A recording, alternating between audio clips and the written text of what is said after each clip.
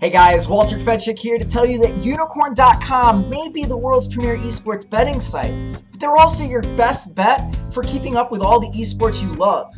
With their site's newest update, they've reinvented their Live Now system and created a TV guide style layout to find out when your favorite teams will be playing next. And if that isn't simple enough, they've even added a search bar to help filter it down even further. And even if you aren't a gambling fan, Unikrn's newest update is a must-have for any esports fan. And you might even discover your favorite new writer in their news section. We've got my man Drowlin with some excellent CSGO content, and you can find some fantastic articles from my lovely co-host, Chase Wassenaar, as well. So check out the new layout at Unikrn.com, because there are few places where you can stay up to date on all your favorite esports, and Unikrn can help. Unikrn.com. Welcome to the new eSportsbook.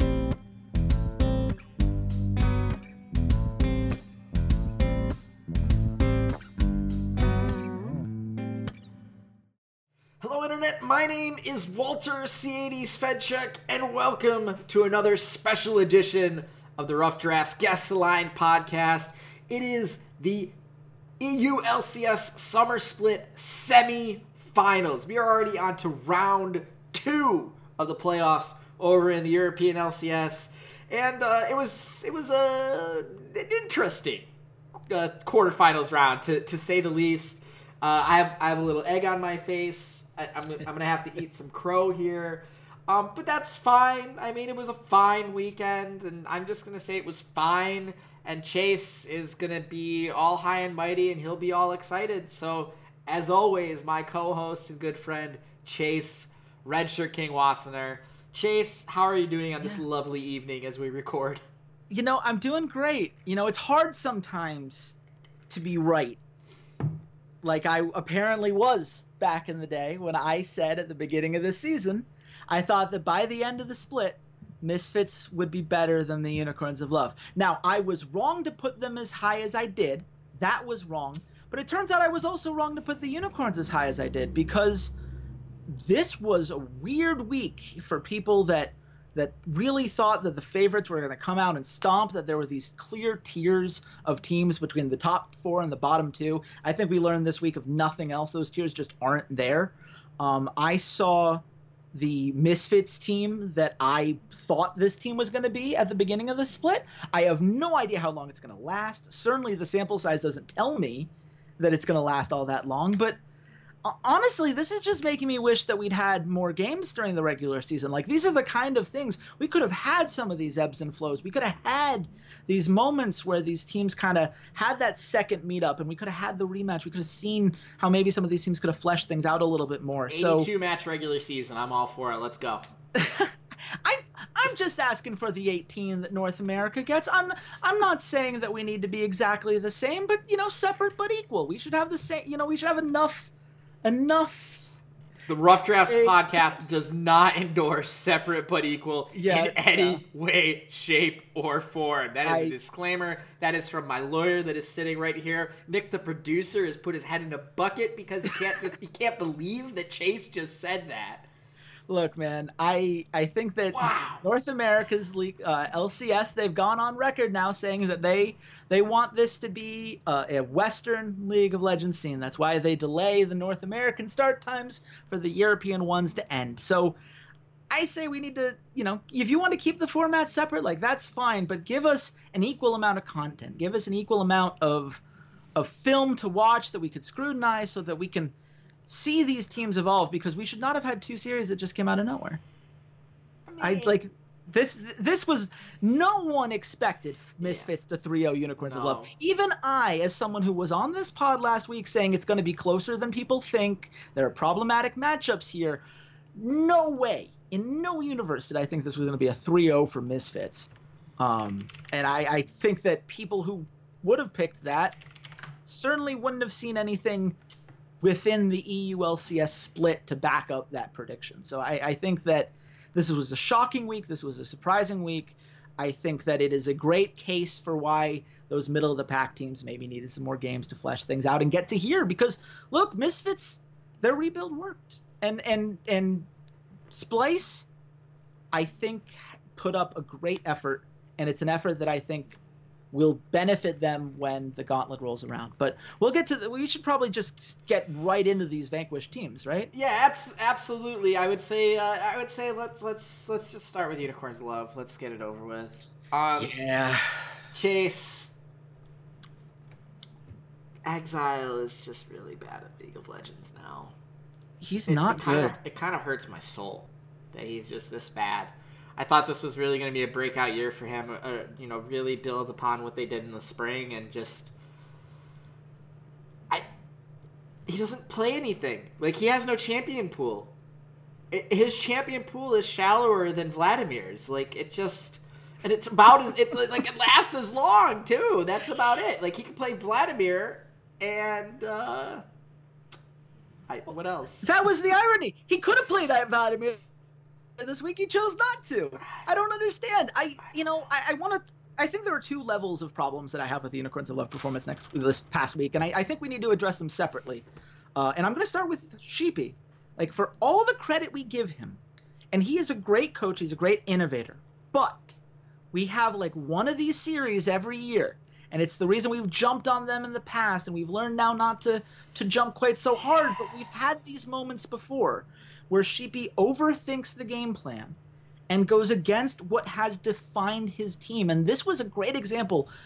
I don't know what the plan was in these drafts. I mean, Talon is okay in the fact that Exile can play it, right. But this is a team that at their best, what have they been doing? It's mid to late game, team fight around neutral objectives, get your tempo game going and maximize your efficiency on these trades.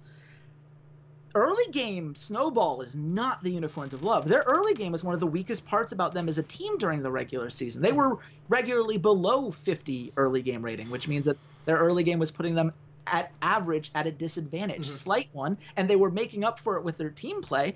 But what is Talon going to do in a 5v5 team fight, especially in this current tank meta? What was the plan to have, in game 3 in particular, you have the Zac, the Sivir, like, they're just, you really went in on all these map rotations. Like, we're just going to get these kills, and Xerxes going to get everything going, and we're just going to fight. Like that was it. It's just, they were like, we are going to keep fighting. We're just going to fight. We're going to fight, but we're going to start fighting earlier. And Misfits were like, okay. Like, we'll fight you earlier. Yeah, you know what? All right. Fighting early. This was the one stat like we kept bringing up. The Misfits for most of the season were the second best early game team in the league. Yeah, they had a couple bad weeks up at the end of the split because, as we talked about before, and we will talk about a little bit later, they've changed a lot of things in their game plan. But they're still known. That was their thing. Because Power of Evil's such a great laner, right? And Alfari used to be a great top laner, and we know that Hans Sama and Ignar hold their own there. I just don't understand. I don't understand from a philosophical perspective. Even if they were champions that Unicorns could play well, and some of them I'm not sure they were, but even if they were, this was the wrong team to try this out against. It almost felt like it was a disrespect. Like, they didn't think the Misfits could keep up with that constant fighting pressure, and I think that's just a misread. Do we feel like this is the bad Unicorns of Love, like, Sheepy prep game, and that they go into the gauntlet and they're gonna look better, or is the weakness of Exile just, and even Hylissang, like I mentioned it, I didn't think Hylissang played awful, but like every time Ignar played anything that could hook him, he was like, all right, I'm just gonna walk into hooks, and maybe it was Ignar playing out of his mind, maybe it was Hylissang just not dodging or just not reading it right, but like both can be true. Yeah, both can be true. So I can't put Hylissang on my all pro list. These moments are exactly why, because there were so many moments where they needed him to be in those team fights and play that role, and he got hooked and he was dead. And that's, I like, as a coach, when I thought about what I needed my support to do, that is something I could not afford. And you just saw in the series, I think, how much that can spiral out of control when you when you have a support that is so aggressive. That's the one mentality they have. If you need to shift gears, there just wasn't anything there. The Unicorns of Love, especially, they didn't have the Heart CC. It was really just a weird kind of week for that. But I mean, good news and bad news, Unicorns. On the bad news, you clearly didn't play to your strengths, and You clearly have a problem with your mid lane, and it's not getting any better. And Chachi is still not playing near the same level that he was in the spring split. Mm-hmm. He got his All-Pro award. I'm happy for him, even though I didn't vote for him. That's fine, but he was not the first team top laner, right? This was a third team, snuck in there. Somebody, it's snuck in there. There were a few people close to him in the votes. I don't think he was it was not a definitive great Visit Chachi season. I mean, obviously you disagree. I know you voted for him, so I'm not here. I also voted for Expect too. But Chachi needed to get into into those laning matchups and win those matchups hard. That's what Alfari's weakest part was this season. Yeah, guess what? Alfari was the MVP of this series. Alfari had a 37.1 KDA or something absurd. Yeah, 37 KDA this weekend. I wouldn't have agreed with that. I mean, I'm just saying, I wouldn't have agreed with Alfari being the MVP. I'm not saying he was the most valuable player either. His numbers were absurd, and I think he got credit because he was going up against Chachi, and people are like, oh, Chachi's great. Alfari looked great in this, therefore he must have been great. I think Alfari played well, but I think that Chachi lost lane. Chachi was behind a fair chunk of times, and even when he had gotten little leads, all that meant is that Maxlor would just come take care of him, and the vision wasn't there. They weren't able to deal with a lot of that early game pressure, and they were constantly, I think that's one of the reasons all these games ended as quickly as they did. Now, the good news is that the Unicorns of Love, from a macro perspective, I thought were solid. I thought that their rotations, they were rotating to the right places. They weren't executing, but they were in the right place at the right time. And they did on multiple occasions, especially in Game 2. I noted several times in which they minimized the damage that a fight, they lost a fight, but they were right there to defend the tower. So they only lost one tower instead of two, or they didn't lose any towers at all. And it was just a little bit of vision pressure. Mm-hmm. They can minimize the damages. So we know that they understand the game in that way. And that's more macro understanding than they get credit for, which is why that's never been an issue for Unicorns of Love. But their macro understanding, I don't think it's ever, even back in the first IEM San Jose, playing something like, Twisted Fate Jungle, is because you have incredible macro understanding. I don't think that's ever been Sheepy's issue or anything. It just tell that to analysts who make jokes about how unicorns don't care about macro play, which is that's all they do. They don't do anything micro. It's all macro. It's all the chaos style, the animal style, whatever the hell they want to call it, to make Yost pull his hair out on end. That's macro. That's not micro. That's not all right, let's get every single minion in this wave. That's let's just fight. Let's just roam around the map and fight people. That is macro at its core. And anyone who says that the Unicorns of Love don't understand macro are just wrong. Look, you're preaching to the choir, and I want the Unicorns of Love fans to hear this choir that we're joining, because I don't want you to feel like we're haters. Joining? I've been at the front of it. I'm the choir director. What are you talking about? Fair.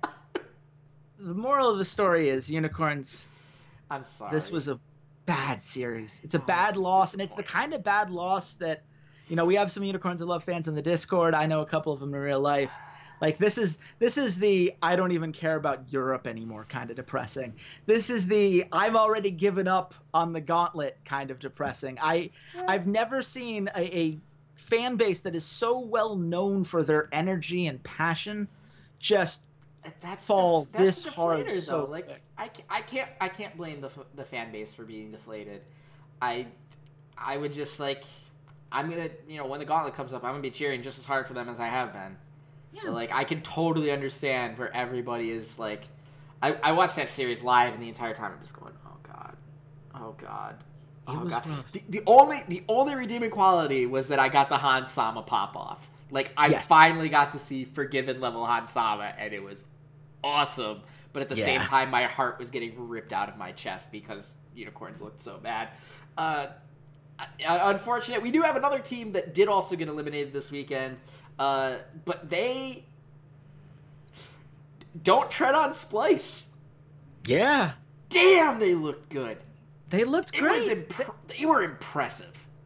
It was a great series. I really do feel like it was, if not the series of the week, I think CLG Envious was the series of the week, and we'll get to that on tomorrow's show. But this was a great best of 5, back and forth, really, a lot of key moments. It really came down to one or two mistakes on both sides, I think, that ended up sealing the day. And I love when we get to those points because it tells us that, here's this Splice team that we thought wasn't going to be able to come out and compete. And it's close, and it's damn close. And it's close because the entire team, out of nowhere, remembered what Splice is. This was our frustration forever, is this they weren't playing to what they do well. You could tell that Yamato Cannon had left. You could tell that there wasn't this strong coaching kind of influence there, and that things had really fallen apart. And this was a series in which they refound that identity. They stepped back into what Splice does. And what does Splice love? Splice loves scaling, late game team fights, playing around these kind of macro rotations and making sure that they can capitalize on any mistake that you make. And that's what they did. And they did it beautifully in game 1. I thought that, Trashy's Jarvan looked surprisingly good. I was not expecting Trashy to look... I'm not surprised. I'm really not, because, think about the champions that he's good at. He's good at Gragas, the champions that he's really good at. Gragas and Rek'Sai. They have that level 3, that's when we can gank with flash type gank pattern, and Jarvan fits that to a T. He brings the CC. It does not surprise me that he's a solid Jarvan player. What surprises me is that over the course of the series, it seemed like he was kind of outplaying Trick. Yeah. I mean, I never, ever thought I would say that, and I think that it's more something to discuss about G2. I still don't trust Trashy if the meta ever changes. If the meta stays like this forever, Trashy's a solid jungler. But we all know it doesn't. It's going to change. Picking up the Sejuani is the one thing that I would point to. Maybe it could change. Maybe he is learning things. Sejuani is the same thing as those I'm not other saying that champions. he shouldn't be able to play it, but we have a whole bunch of evidence from the regular season that it wasn't going very well. And this time it went very well. And I think Smithy would like to talk to you about Sejuani not going well and then getting better at it. So, Look, you're not wrong. But you know what? This was exactly the kind of team that made me want to give him 3 All-Pro spots this split. This is, Sencox looked great. His rotations were awesome. I thought that he was always in the right place at the right time. He played the Galio out really well. I thought that in general, Kabi and Mickey looked solid. I think Mickey in particular looked very consistent and saw a lot of good lane trades. I think Kabi kind of was limited by the champions that he chose to really focus on. A lot of Jhin, a lot of Xayah. Because he really likes that mid-game spike. Jhin is just he wants it the 20-minute. It's not great in this meta, but it's something that Kabi's very good at, and they do enough with it. I don't think it was a great pick here, and I do think it cost him, especially in some of the games that really turned against them. Mm-hmm. Game 2 was a great example where he was technically ahead for a good chunk of it, but it didn't matter because he wasn't accomplishing much with it, right. And so all that G2 had to do was we'll rotate over here where we can get all the resources, and what are you going to do? We won't do anything when we lose. But there are basically, these series came down to two things that Splice did wrong, and they are very learnable things to fix for the Gauntlet. Number 1, Game 3, they did not understand the limitations of their composition. I think that Baron play was one that they absolutely should not have taken, because they do not have enough damage on their roster to nuke down a Cho'Gath who is feeling very healthy at that point in the game. That was a mistake. They spent everything on him. They tried to nuke him as hard as they could, and they got him about 2/3 of the way, and there was just nothing left, and they got wiped, and things just spiraled from there. I think a lot of that's a compositional failing. I'm not sure that Jace was necessarily the best idea into that. Wins lane, but doesn't give you what you needed on the back end there. So, I think that that's something they could easily fix, either by playing around the map a little bit differently or just having more damage in your composition. And Game 5, they got outflanked twice. They didn't have wards to protect their backside, and Perkz made the brilliant play, came around the side, got that great play at the Elder Dragon. Yeah, Perkz. Able to make that. Perkz. Perkz is a very good player. I have never said otherwise, and I will not say otherwise. But it was one of those things where it was not just that he was a good player, it was that he was a smart player. He was an intelligent player. And he made a move that I think, as a spectator, we can kind of lose a sense of how intelligent that is, right? Because all we see is he makes a little loop around and the fight's there because we know that the enemy team is there and we know that they don't have a ward and we know that flank's going to work. But he didn't know that, and G2 didn't know that. Yeah.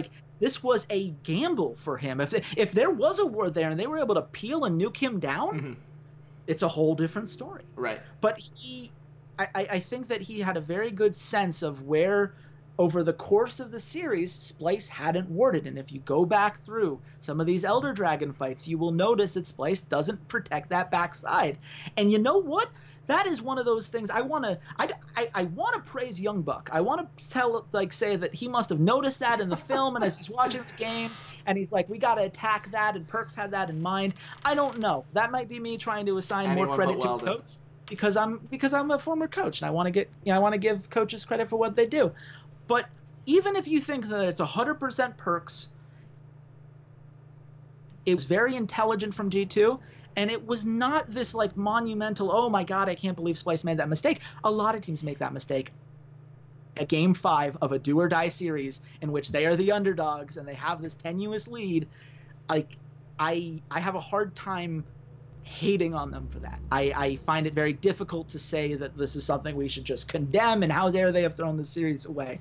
I think that overall it was a strong performance. I was impressed more than I was frustrated by them, and I think that if they can take what they learned in this matchup, just the growth between the end of the split to this, if they can take another leap before the gauntlet, this is the closest on the team, man. Yeah, this is the closest that they've looked to that summer 2016 form. Yeah, where they were on fire. Played a strong series against G2, made it to Worlds. This is the strongest they've looked in a while. Marty had a statement where I forget what website it was, but he did an interview and he's like, I have the utmost faith in these 5 guys. And it's when I first thought about it, I was like, yeah, but really? Should he be saying that? Really? That just kind of feels like you're backing yourself into a corner. But he's got faith in these guys. And if they can pull this out and they can have a good run in the gauntlet, I think it's worth running back. The only issue I really have is just when the meta changes and Trashy can't play Kha'Zix and Graves and all of these assassin-y kind of junglers, do you just go out and get a do you go get a second jungler and just be when it's tanky Trashy time, we're going to play Trashy, and when it's assassin-y not Trashy time, we're not going to play Trashy. Maybe that's the next evolutionary step. Gilius. They should just go get Gilius. Oh my God. Get Gilius. Marty, get Gilius. I'm sorry, I'm going to move on from that. We're actually going to move on to players that are playing this weekend in the LCS finals and not the promotional series. I was going to say, technically they're playing this week. Playoffs. They are. Yeah, they're playing against Shulk. That'll be a fun series. But, Chase, we are going to go ahead and move on to actual games this week. We're going to start off with the Saturday matchup of Fnatic versus Misfits. So, we already kind of talked about Unicorns of Love. You decided to instead use that moment to mainly gush about Misfits. Hey. I'm not saying that harshly. I'm just saying you've already kind of said a lot of things about Misfits, but we didn't really touch on the Hans Sama point. And I know you want to talk about Power of Evil. Talk to me about Hans Sama. What did you notice that they were doing differently in this series that, from the previous weeks that really made Hans Sama and then even Power of Evil shine on these 80 carries? You know what? I don't want to talk about Power of Evil. Power of Evil is the third most interesting player from this series. Look, I like Power of Evil. He's a great player. Glorious. But this is something where you and I have talked about this in private. To take the leap from being a very good player to a great one involves being able to understand when to take a step back and let your teammates shine and help them be better. And this was the huge thing for me when I was the most frustrated with this team, was when Power of Evil, at the time I wrote my article for Unicorn, was getting 25.2% of his team's gold, which was the most of any single player in Europe, second in the West behind only Jensen. And he had this tendency to try to do too much. He'd overextend for these big power plays. And the last couple weeks, Misfits have been trying to shift the goal down there a little bit more, be a little bit more balanced. It didn't look great from what we were seeing on the stage, but they were trying new things. They needed to adapt. And if you look at the gold disparity in this series, Hans Sama, 26.1% of the team's gold. Power of Evil, just 22.4%. That is a huge shift. A, that's a shift that falls much more in line with where we think the meta should be. B, that follows much more in line with in my opinion, of Hans Sama, which is that Hans Sama is really good at the game of League of Legends. Like, he's just really good at this game. And it was so nice to see him be good at this game, and it was so nice to see him kind of put these pieces together and really just take out his lane opponents, take out in these team fights. He was clean, and he was clean on everything that he played. And I think that, the number of times, I'm just looking at my notes now, where I had Hans Sama in all caps with at least one exclamation point. I think that he had an amazing series, and it was nice to see him finally be given the opportunity to carry. And you know who else I'm really glad got an opportunity to do some carry things? Maxlore, my boy. I've been in the Maxlore camp for so long.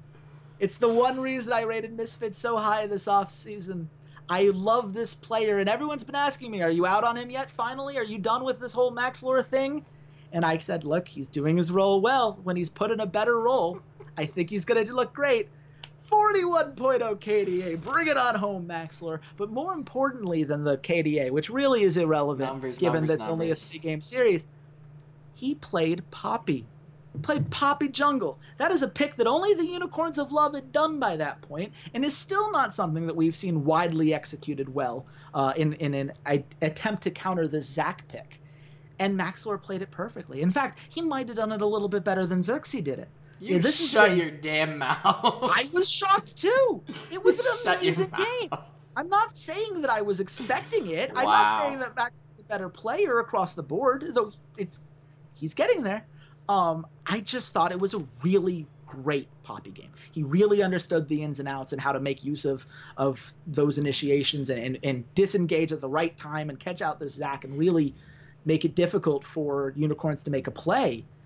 And then you add on to that, suddenly Alphari's like winning lane every now and then, and he's getting some really nice initiations, and he's actually being a contributing member to his own team. He didn't die once this whole series, despite being by far the weakest link during the regular season. I mean, this is exactly the Misfits team that when I thought they could be the second best team in the league, this is how I drew it up. Maxlore was going to make their communication sharper, and he was going to fill his role great. Alphari is going to continue to be a monster. Ignar is going to continue to be a playmaker. All three of those came through this week when, at best, only one of them had come through in any week previous to this. So now it's time to burst the bubble, Chase. Chase, who are they playing this week? They're playing a much better team. They're playing Fnatic, and this is where hope goes to This is die where Chase gets very, very sad. Sad is a harsh word. I like this Fnatic team. This is true. I love everybody, as I like to say on this show. And, I like good League of Legends. And the reason I like Fnatic is because they've been the best at performing great League of Legends games consistently over the course of this split. And they've done it in split push strategies that I think they could absolutely execute against Misfits. The one thing that we haven't really seen Misfits be able to do is really encounter that 1-3-1 very effectively. I think that if they get spread out and they're unable to necessarily make as many quick rotations as they'd like, they really like forcing those skirmishes. If you spread them out and they can't do that, I think the Misfits could have a problem there. And I think, on the other hand, Fnatic's team fighting has also been great when they've opted into those kind of compositions. I think that Fnatic can pick scaling comps and have really late game fights with something like Sivir as a hyper carry in the late game, or a Caitlyn. I could totally see, this kind of mid-game spike with something like a Xayah, and really trying to, force to get cap something like a LeBlanc or a Syndra or any of these other mages that really can spike at that time and really take advantage of fights around Baron and kind of close out with the efficiency that they've shown. The thing about Misfits is that as good as they looked against Unicorns of Love, they only had to counter one thing. And Unicorns of Love made it easier for them by doing the one thing that Unicorns of Love do really well, as poorly as they have done it this season, which is trying to have those kind of constant skirmishes. Fnatic doesn't need to constantly skirmish Misfits. Misfits are going to try to force fights. They're certainly going to do their best, but Broxah is one of the best defensive gankers in the West. I think he was the best jungler in Europe, and I probably in North America too. It really depends. I thought Roxas can absolutely make sure that he's there at the right place at the right time and that Maxlor isn't getting the upper hand on him on any of these rotations. I don't think that Reckless is going to care at all that Hans Sama is looking great. I think Reckless is Reckless, and I think that bot lane's going to be just fine. Caps is not afraid of Power of Evil. I think that lane's at least going to be close. And Soaz right now, first team All-Pro Soaz, is playing out of his mind. And I think that Alfari, as good as he looked last week, we've had a lot more games in which he didn't look all that great. And I think that that's the what I'm more expecting to show up in this high-pressure situation. And there's one other thing that Fnatic has going their way that Misfits doesn't. We don't know if Misfits can take a punch. We have not seen Misfits lose a game one and then come back to win a series. I guess technically you could say that Splice self-imploding series from last split where they were down 2-0 and then came back, but I think a lot of that was Splice opening the door in a way. I don't think Fnatic's going to. I think that Misfits are going to have to rise to the occasion, which means playing as well as they did last week while trying to adapt to multiple different styles that Fnatic can bring out there. I just think this team, as much as I commend them for the growth that they've made, and the Misfits should feel great about how much they were able to grow and adapt their system to where it needed to be in such a limited amount of time. Fnatic's done just that. Fnatic's really good. That's really good at League of Legends. We this is something you and I don't know if we brought this up on the pod, but you and I have talked about privately behind the scenes of, like, you know, Misfits has done this transition of away from Power of Evil being the, 90% of the resources and everyone kind of picks up the scraps. But we talked about how pre-Rift Rivals, Fnatic was like exclusively a 1-3-1 split push team. And then after Rift Rivals, now they're actually like an objective team fighting focused teams, and Reckless is actually playing meta 80 carries. Yeah. Which, like, Twitch is a meta 80 carry right now. So he can play Twitch. He can play Xayah. Like, he can play Kalista, which is something that Reckless has always been amazing at. Like, as much as we praise Misfits for making this change, Fnatic did it. They did it better. And now it adds a second, a second gun in their holster, where if Misfits comes out firing and unloads all 6 shots and Fnatic unloads all 6 shots, all of a sudden there's a second gun in Fnatic's hand, and I don't think Misfits has one. Like, do you think that's off base, or do you think that's pretty realistic? I think that's very realistic. I think that Fnatic have demonstrated both as a team and as an organization that they understand how to handle playoffs. They've got a lot of veterans on here who have been there before. They've got a lot of guys who, understand just this depth of a career that most of these players have had, different metas at different times, at different eras. If you look at someone like Jez's, I think that this is a team that will be 100% ready to go. Dylan Falco is going to have them all revved up. They've got a whole extra week of film on Misfits. They've been sitting back and getting to relax and refresh. They didn't have, a do or die series last week in which if they lost, they were going to be at the bottom of the gauntlet and have to battle their way all the way back up, which Misfits really did not want to do, and I don't think would have ended very well for them. So I think that all of the pressure is on Misfits, and Fnatic just needs to play their game. And, oh, by the way, we haven't brought this up yet, but I do feel it's worth mentioning, Dylan Falco versus Daku. I know which coach I'm trusting here. I'm not saying that, like, I appreciate Daku for last week. However, I'm going to go with the guy who has produced a lot of great teams in, different regions, even if they didn't all have the same happy ending that it looks like Fnatic is moving towards. He's had his hand with a lot of successful teams. Yes. With a lot of them. Even the Envious roster last split, where, he highlighted his best player and I think really set kind of the foundation for what they were able to accomplish this split. He's left his mark on quite a number of teams, and it's nice to see him in the spot. Chase, I know you trust Dylan Falco. I know you probably trust every single player on Fnatic more than their Misfits counterparts. So it's down to brass tacks here. I am up 2 points on you in the challenge. I don't like it. 4 opportunities to earn a point against me. Mm-hmm. This is the first point. Well, no, the Gauntlet's included in this too. Oh yeah, Gauntlet's included in this. That's right. I've got a little bit more time. I don't think But we this count is the still- gauntlet this year. I think we're Guys, going of to cut the course. gauntlet out. No, I wonder think we're how going you to would take it feel out. that way. I think we're going to take it out this year.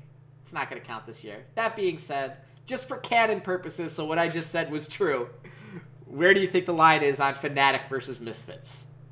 I think that the casinos are going to have no faith in Misfits. I think that this is a one-sided series on paper, and as much as we would love to believe the Misfits have moved the bar and this is the new team, we've got a lot of games that tell us that that's not the case. This was a team with a losing record at the end of the split, lest we forget. I have Fnatic minus 500. Yep, you're going to get this one. I did not go high enough. I said Fnatic minus 333. It is Fnatic minus 526. There you go. Misfits are plus 340 underdogs. Yeah, I was going back and forth between minus 400 and minus 500. I don't think their Misfits are getting much credit for last week. Fnatic 2-0 is at plus 175? You mean Or 3-1? Yeah, 3-0. So minus 2.5. Minus 2.5 is plus 175. Got it. Okay. What about a Misfits like plus 1.5? Plus 145. Okay. 5 maps? Plus 240. It's I not know. happening. 5 maps is not happening. Yeah, I don't know It's if I not happening. like any of these, which, by the way, is exactly why we told you guys not to bet last week. In all reality, we actually went basically even in Europe. We won our bet on Splice keeping it close. We lost our bet where we trusted Unicorns of Love to take care of business. So we lost a whole $5. Mm-hmm. We're 13 and 16 on the split. $8 in the black. We've made money compared to last split. I guess we'll take it, but this is another one of those series in which I have a feeling we're going to make a smart money bet because we run a podcast in which we make smart money bets. But I'm not necessarily going to recommend that anyone else follows. I don't. Again, there's just no value in Europe because I think the good teams are that much better than the bad teams. Moving on. Misfits had something to say about that last week. 28-3. Moving on. H2K versus G2. Wow. H2K versus G2. G2 coming off of a very hard-fought series against Splice. H2K sort of stumbling their way into the number 1 seed in their group, losing out to Unicorns of Love in the last week of the season, last match of the season. But overall, looking pretty strong, looking like H2K, a team that was in the semifinals of Worlds last year. Just want to bring that up because that's pretty strong. But this is a pretty important match for H2K when it comes to seeding for the Gauntlet because they were in the 5th, 6th spot in the spring and only got 10 points. So if they don't want to have to make a really long run in the Gauntlet, they need to kind of win this series and knock off G2 or else they're probably going to be in that very first match. Chase, going into this, kind of what were some of your thoughts on G2 coming out of that Splice match? I'm up in the air. Like you said, they had some pretty solid moments, and it seemed mainly focused around perks, but it seemed like the other stars on this team, Sven and Trick, were sort of, I want to say, non-existent. Like, they didn't stand out to me at all. It's funny that you say that because according to the numbers, the exact opposite is true. Perks actually had the lowest KDA of any of the players last week on G2 with a 2.7. He died 17 times. 66.7% kill participation, and most surprisingly, negative 302 goal differential at 10 minutes. He was losing quite a bit to Senkux in the early game. While Sven was at least winning his lane, I think a lot of what we saw with this team is that we expect a couple things from a G2 win. Definitely. One, we expect G2 to be able to control the map because we expect Trick to be able to put his influence on the map because he usually is so good at this whole jungle control thing. It's kind of his shtick over the years. And we're supposed to believe that they're going to just take a couple of these towers, and as soon as they get a neutral objective, bam, off they go. And one of the most alarming things I think that G2 have to look at for this week, they had a 39.2 early game rating. They sucked in the first 10 minutes. In the first 15 minutes, it was kind of questionable. And against H2K, that is a death sentence. That is H2K's thing. Like, and more than it was Misfits' thing. H2K leads the league in early game rating. because they have this crazy snowball tendency. That's what they do. They get Jankos going, and Jankos gets the first kill, and that gets Bivin going. Let's pause here. Let us pause here. Because you act as if this is some infallible, invincible thing that because H2K has such a brilliant early game. How long have we been watching H2K as a team, Chase? Look, like 4 years? Hey, I'm getting there. You're cutting me off along the way. I'm sorry, but I don't want to like build them up to be like, yeah, there's these monsters in the early game, they're undefeatable, and then just be like, no, everyone, let's not forget they don't know what they're doing in the late game. Yeah, we'll get to H2K in a bit, but like I don't care how bad H2K's late game is if your early game is this bad, G2. You cannot recover again. Like if you're losing that much in the early game to Splyce, like Jankos versus Trashy. Like you see my point, right? Like this is a concern to me. And it's certainly one of the, you look at it, especially in terms of just sheer jungle control, they didn't have it for good chunks of these series. They would end up kind of getting it towards the late game, but you really saw 0% of first towers in this series, 40% of first 3 towers in the series, only 40% of Rift Heralds. They were behind on lane efficiency, which is something we're not used to seeing. So this team that is known for their efficiency wasn't all that efficient this week. That's a concern. The second thing that we know about a G2 victory, I should say, is that they're supposed to be able to do it by this team fighting around neutral objectives that then hyper efficient use of that resource. And certainly you saw elements of that. Game 3 was a game that was decided because they picked the right fight at the Baron, and they were able to execute that. They got that Baron, got a massive push, and the game went their way for the rest of the day. I think that Game 2 was a good example of a team. Like, they had full objective control, got every dragon, got every Baron. But their vision didn't look quite right at times. And we saw, especially in Game 4, they were giving up objectives that they didn't need to give up. And as the game went on, they were making more mistakes, not fewer. They were opening themselves up. They were leaving like little holes in their skirmishes that, sometimes Sven just wasn't quite in the right spot and he'd get killed on this Tristana a little bit too early. You saw that with Perkz and his Cassiopeia positioning at times, where he would be a little bit caught out and Splyce was able to just jump on it. It felt like Splyce in those late game fights was doing better target selection, was picking their moments a little bit more cleanly. And J2, I think, are ultimately the more talented team. I think that they've been better for longer this split. And so I think that they ultimately were able to adjust. And again, I got to give them credit for that Game 5 win, because I think a lot of that had to do with intelligence and understanding how to make use of that correct flanking path. And I want to give Young Buck some credit, because I thought that these drafts were mostly very good. I don't think that G2 was outdrafted at any real point in the series, except maybe Game 4, and even that's a little questionable. I think that G2 has a point at the mid-game where that could have worked out quite well.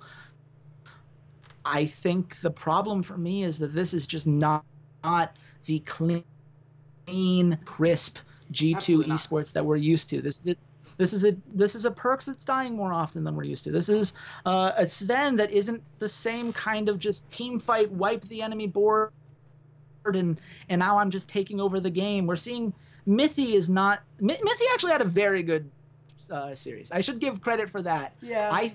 He got the MVP of the series. I thought that it was well deserved. I thought his Thresh was great. I thought his Morgana was great. I thought that in general, that Alistar obviously in Game 5 was massive. If you look at the other big moment that ultimately decided the series, that was almost entirely just him making this insane play. And as Arby, who is in our Discord and everything else, we love giving support some love. This is a support that deserves some love. But I think for the rest of G2, this was a step behind where we expect them to be. And it's hard to take away from G2 without kind of discrediting Splyce for making it such a close series. I don't think that either team played badly. This is not like G2 didn't look great and Splyce only competed because G2 didn't look great. I thought G2 looked good, at times even very good, but I don't think they looked great. And I think that it's not the same era of the 3-time champs. Its expectation of G2 was so incredibly high that they just absolutely failed to meet them this split at all. And I don't think you can call anything they did in that series very good, because what our expectations are of this team in general. There's a reason they're, 3-time back-to-back EU LCS champions, and I don't think it's going to happen a fourth. I love my man Ocelot. I root for him I love rooting for G2 because I think out of all the teams, they're the team that has the most personality in the players necessarily. Not, I think H2K as an organization has more personality than G2. But like G2, I love rooting for some of these guys.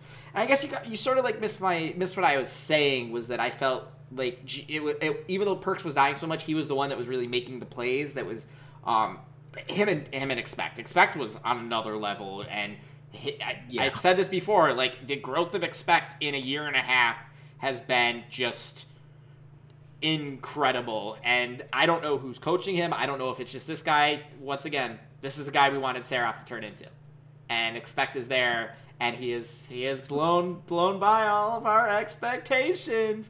So now, Chase, let us get to the terrible late game that H2K has, and why their early games mean absolutely nothing.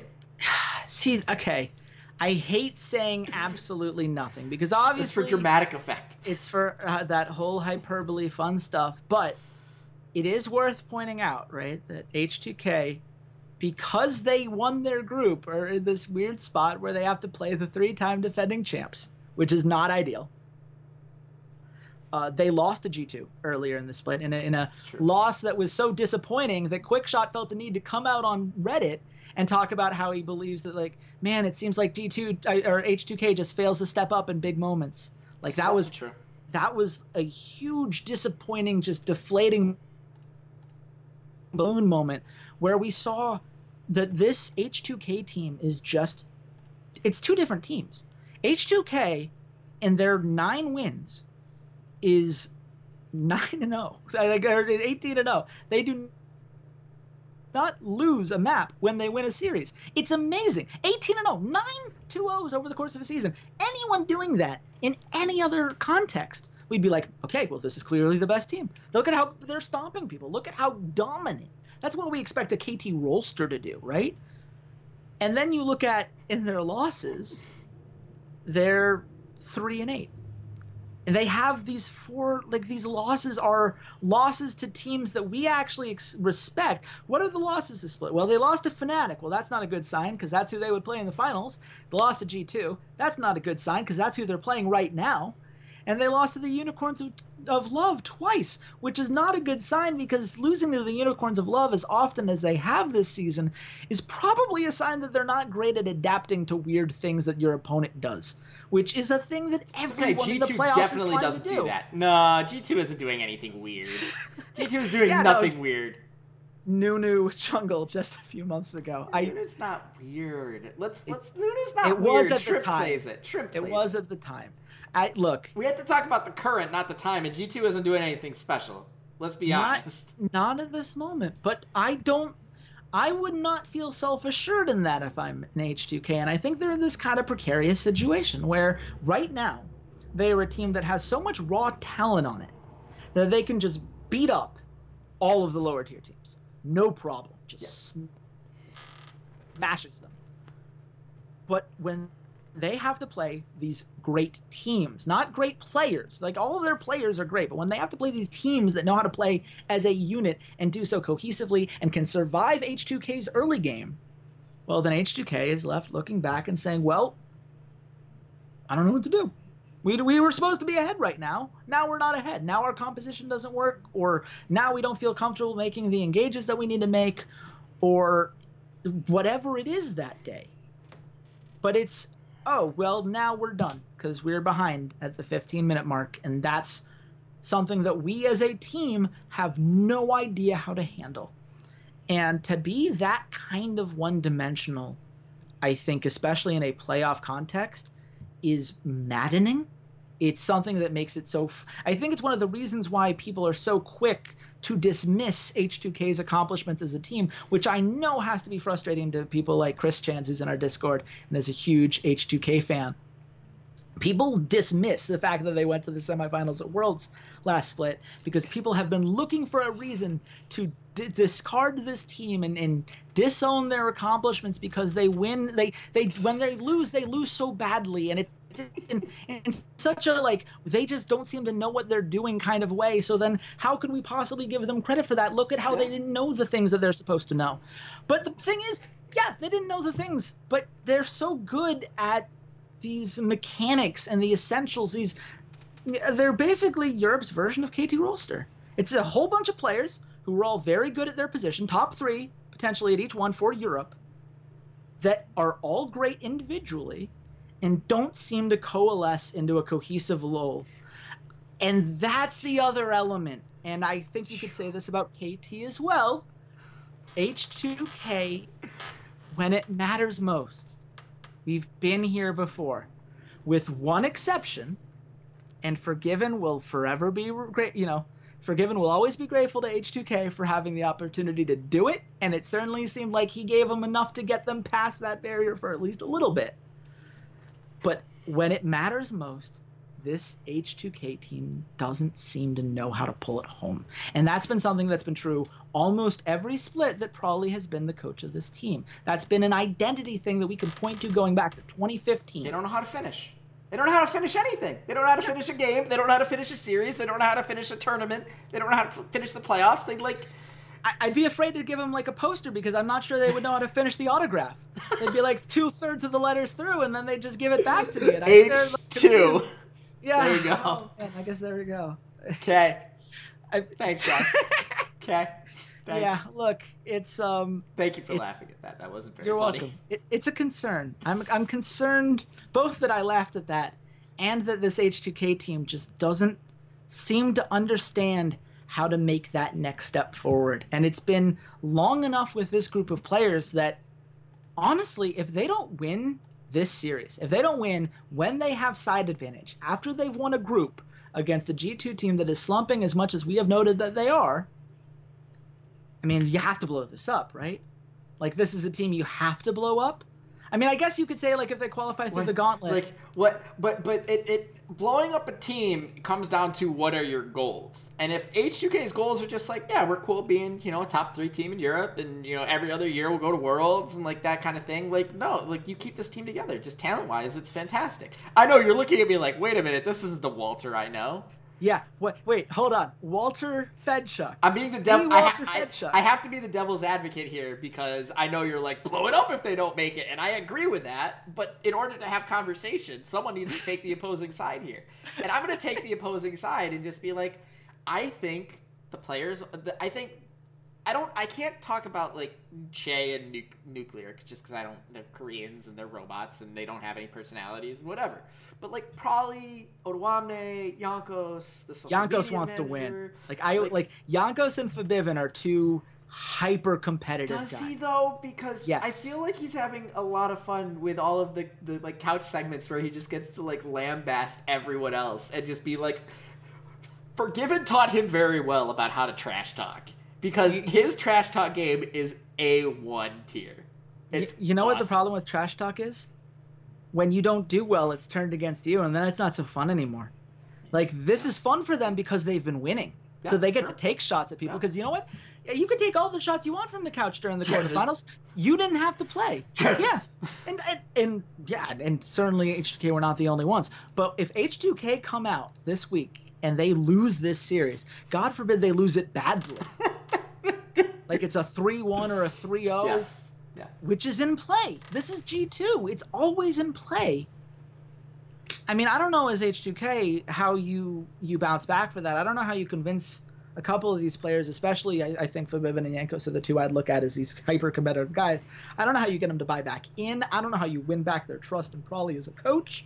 Like, I think there are serious systemic problems that are right now, and this is an article I'm going to be writing for Unikrn. It should be out within a couple of days. When this episode comes out, like, they are on this precipice of disaster where if things go well here, it's all well and good, and none of these worrywart problems are going to matter because they will have won the series and we'll be talking about how awesome they are and they made the leap and blah, blah, blah, blah, blah.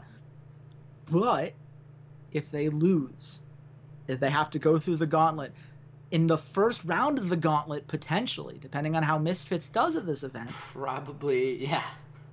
That's not a place that I think it's going to be very difficult to fight your way through 3 rounds of the gauntlet. It has never been done in Europe. It's going to be Misfits, Unicorns of Love, and then Splice. Splice is at the bottom. We know Splice is at the bottom for a fact because they only got 10. They were out of the last yeah, that's right. That's right. They lost. So they have to go the distance. Yeah. But it'd be Splice, then Unicorns of Love, then Misfits. It would all come down essentially to H2K and Misfits in a 3rd place game to see who gets a bye, is what we're potentially looking at if H2K loses here.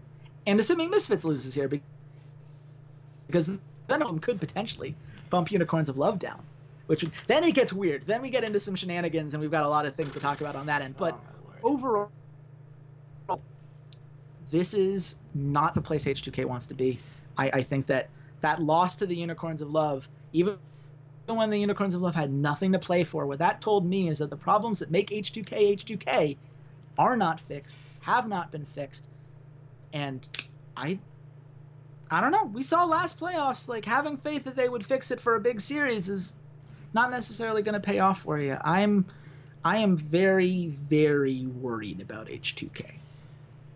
Well, I'm worried about H2K too, because I've seen the lines, and Chase, why don't you just give me your line? Why don't you just give me your line? I said G2 minus 150. Yeah, you get this I think point. G2 are. Yeah, there you go. Why? How? I'm very confused. Why? What? Remember how you beat me a couple weeks ago because you went back to like the preseason ratings that Unicorn did, and you looked at what they thought of these teams and went back through the system? Well, it turns out that Unicorn's been giving G2 a lot of benefit of the doubt. I don't know, probably those 3 titles that they've won. Yep. And H2K has no good win on their resume that is going to boost their formula up. So that's why I had it the way that I did. What's the actual line? I had H2K minus 185. I don't know why I put it at minus 185. In all honesty, I should have put it at like H2K minus 140 or 135 or something like that. It's G2 minus 172. H2K are at plus 130. There we go. Doesn't this feel like if there's ever going to be the H2K moment, it's going to be this?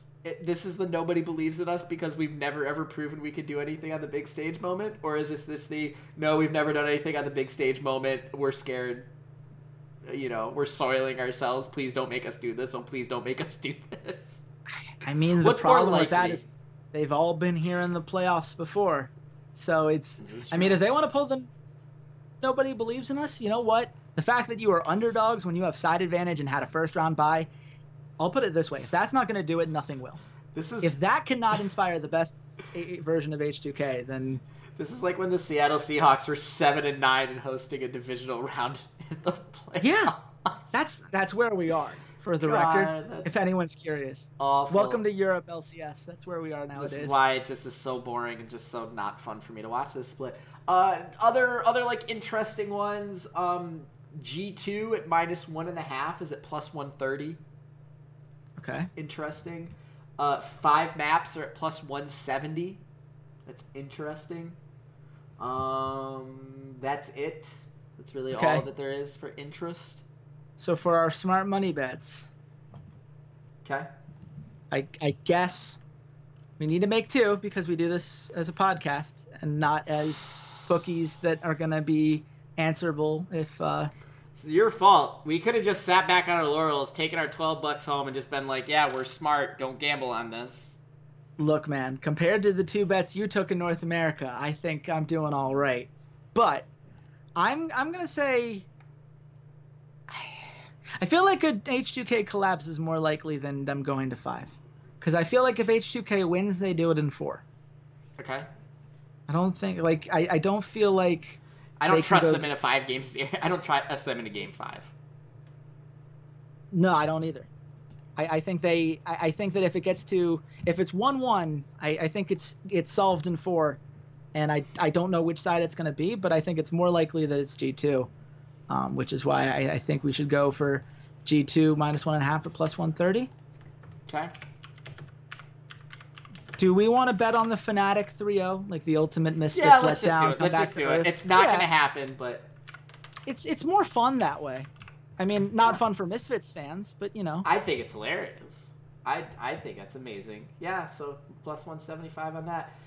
So our two smart money bets are going to be Fnatic to take the 2-0, so the minus 2.5 at plus 175, and G2 minus 1.5 at plus 130.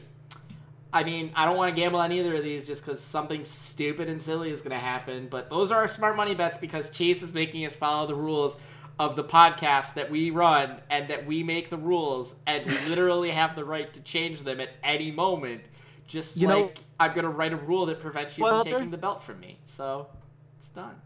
If you've got a problem with the rules, hashtag set the rules.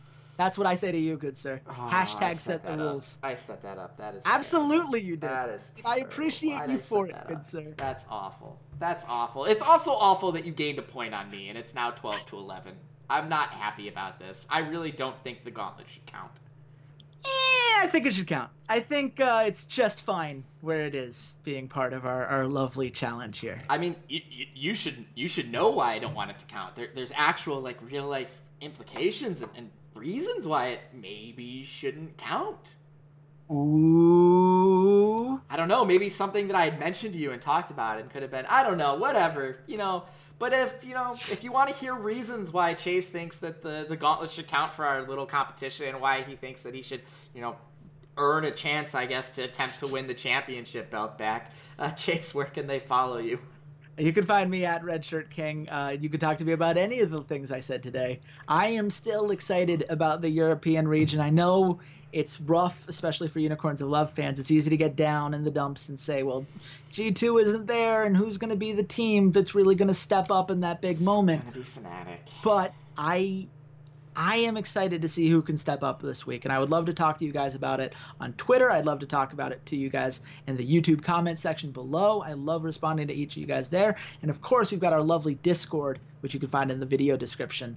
Lots of awesome listeners on there talking about all of these things. And we even have our own resident memer who really deserves more love. Shout out to Akagel.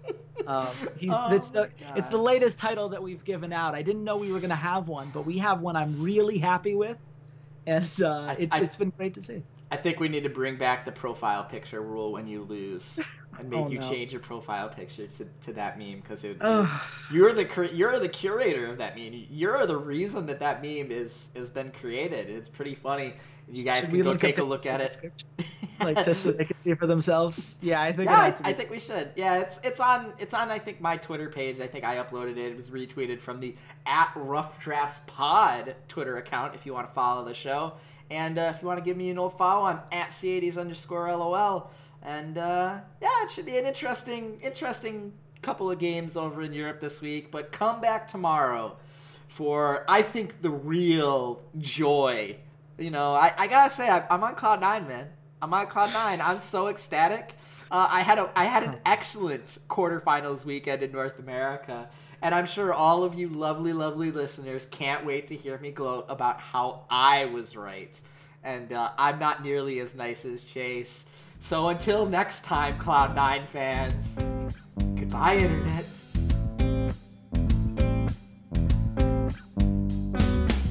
You can follow the Rough Drafts Podcast on all your favorite social media sites. Twitter @RoughDraftsPod, Facebook.com/RoughDraftsPod, SoundCloud.com/esportsroughdrafts, YouTube.com/RoughDraftspodcast, as well as on iTunes by searching for the Rough Drafts Podcast. The Rough Drafts Podcast is supported by our lovely Patreons at patreon.com/RoughDraftsPod and by viewers like you. Thanks for listening, and goodbye, Internet.